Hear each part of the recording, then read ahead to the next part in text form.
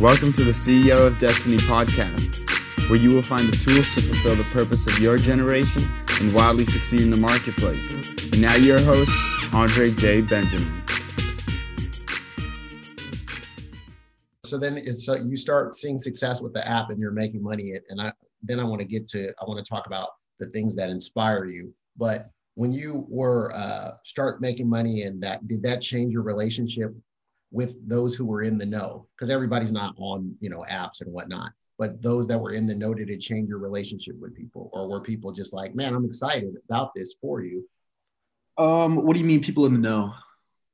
Meaning people who knew, because you didn't tell everybody that you had a successful app. I'm assuming you weren't walking around with a billboard, get my app. I'm already making great money off of this. Now you guys make me richer. Like you're just doing your business and you saw something take off. And then, like you said, you start to figure out, maybe double down on it or continue on in the path.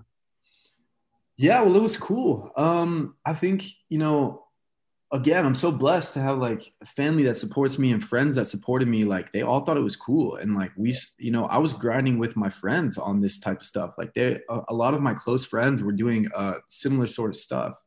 So, we'd always bounce ideas off each other. But yeah, I mean, my other friends who weren't, necessarily entrepreneurial would come to me and be like, yo, I want to make an app. Like I see you're doing this and whatever. So it was cool. It was all love.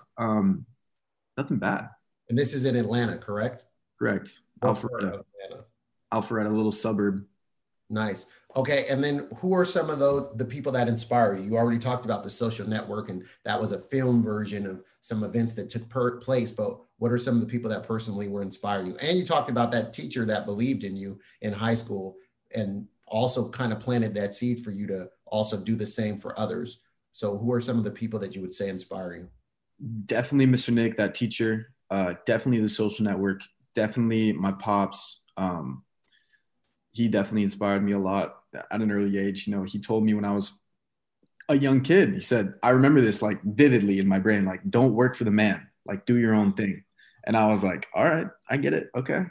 And he's successful, but like at the same time, he's like, yo, don't work for the man. Like you're smarter than that. You can do your own thing. So he sparked that seed in you when you talked about selling random things from door to door. It made you actually appreciate sales, because most people, and can you define sales in the manner in which you see it? Because a lot of people still have a lot of hangups about sales. They have a negative perception of sales.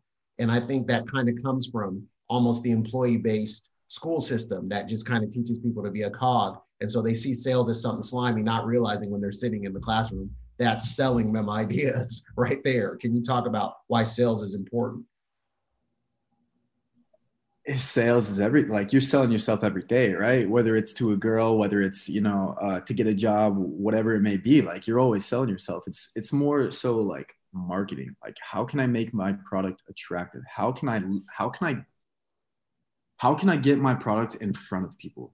And sales is a great thing. Sales and marketing are an amazing thing. It's a skill that you have to hone throughout the years. And there are slimy ways to go about it, and there are like really cool ways to go about it. There's a million things that sales is such a broad term. Like you said, it's really hard to define, but the way I look at it is just like, how can I get people to talk about what I want them to talk about?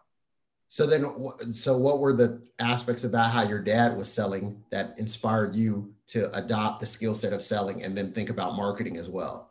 I would go into my dad's work or whatever, and I didn't really know what was going on, but I think just in general, the way he spoke to people, the way he acted, the way he was, got along with everyone, the way he always knew what people were talking about and always had something to say about certain topics, like that is sales to me. Like, you're more so selling yourself as a person, right? Like if people like you, they're going to buy from you, which was, I don't know, it's crazy. Like my dad always sold like online digital products too, like tech sales kind of. So like SaaS, he did like SaaS? Or yeah, SaaS, like digital products, like stuff like that. And I don't know. I just like, he was at a very high level. So a lot of it went over my head as a young kid, but like parts. Yeah, just the way he carried himself and the way he spoke to people, and the way people like listened to him and like that was, to me, what I got out of my childhood. So let's talk about a little bit about vaping and kind of like what vaping is, why it took off, and then how it impacted you, and then kind of the moves that you made of why you wanted to even impact that arena.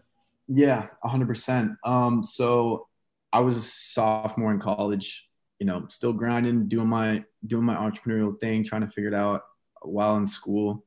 I was actually a junior in college when vapes hit the market pretty hard, and I got addicted. My friends got addicted. What is a vape?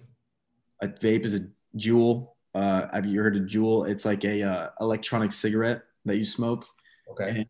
And these things were being passed around like candy at parties, which is insane because a year prior, not even 6 months prior, if I had $100 bill and tried to buy a cigarette on campus, I couldn't do it because no one smokes cigarettes, right? Like, and that's the crazy thing about my generation is we're so turned off by cigarettes. Like, it has been so instilled in us that cigarettes are bad that you would think vapes wouldn't be able to touch us, right? It's complete opposite.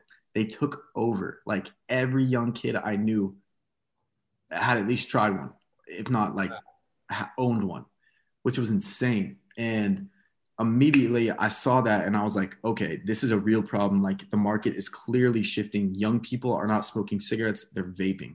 That is it's onboarding people to nicotine addiction. It's the gateway, right? Wow.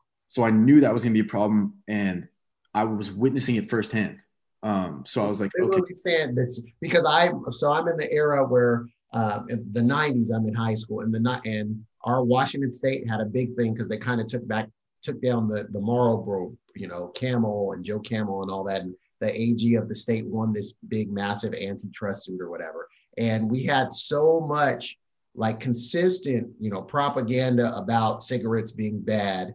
And there were kids smoking back then. But you're saying, so I thought that the work had been done to where even public smoking was, and now, you almost kind of, people, I mean, there was a comedian that said, can you even smoke on planet Earth now? Like, they were just joking of saying, where can you go and get a good cigarette? So when vaping arrives in your world, how does it arrive and what makes it appealing for your generation?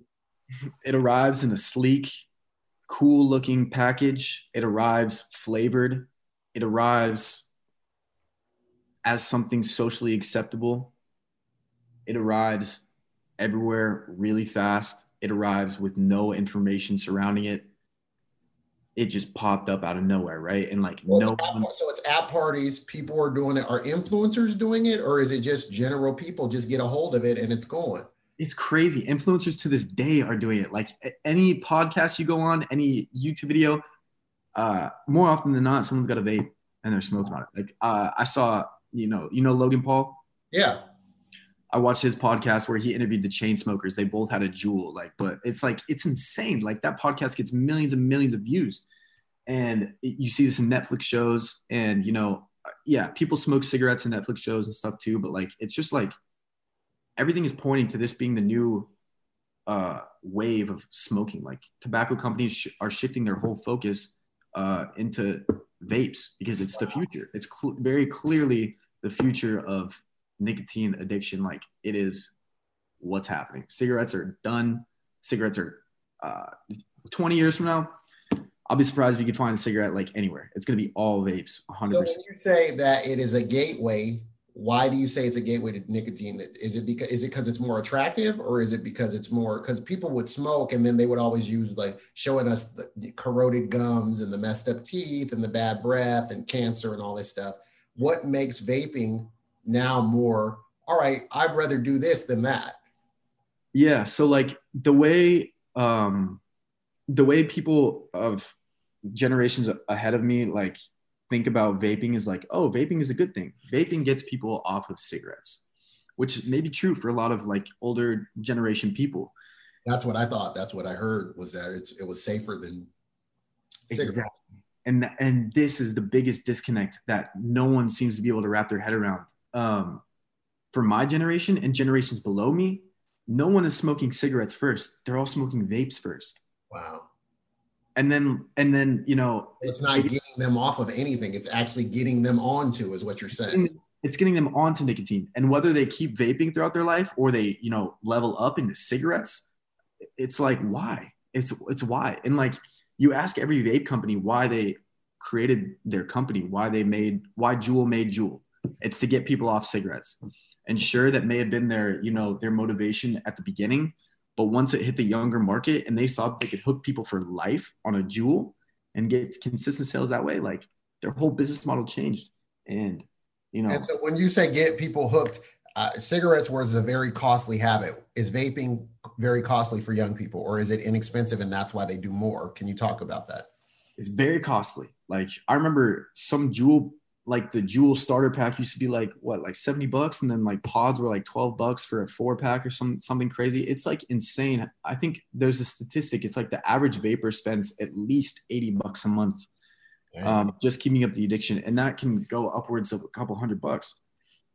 And that's on average, right? Because some people get their juice and it's really cheap and they put it in their like box mod or whatever it may be. But like if you're smoking disposable vapes or like Juuls, you're spending a lot of money, and that's just a fact. It's plaguing. This is junior year in college, correct?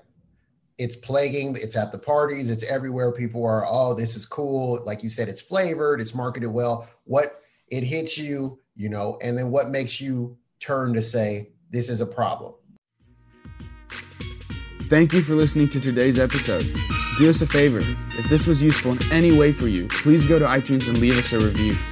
Reviews will allow others to easily discover the podcast. If you'd like more information and to receive a free download, Rediscover Your Destiny, go to ceoofdestiny.com. Thanks again, and tune in next time.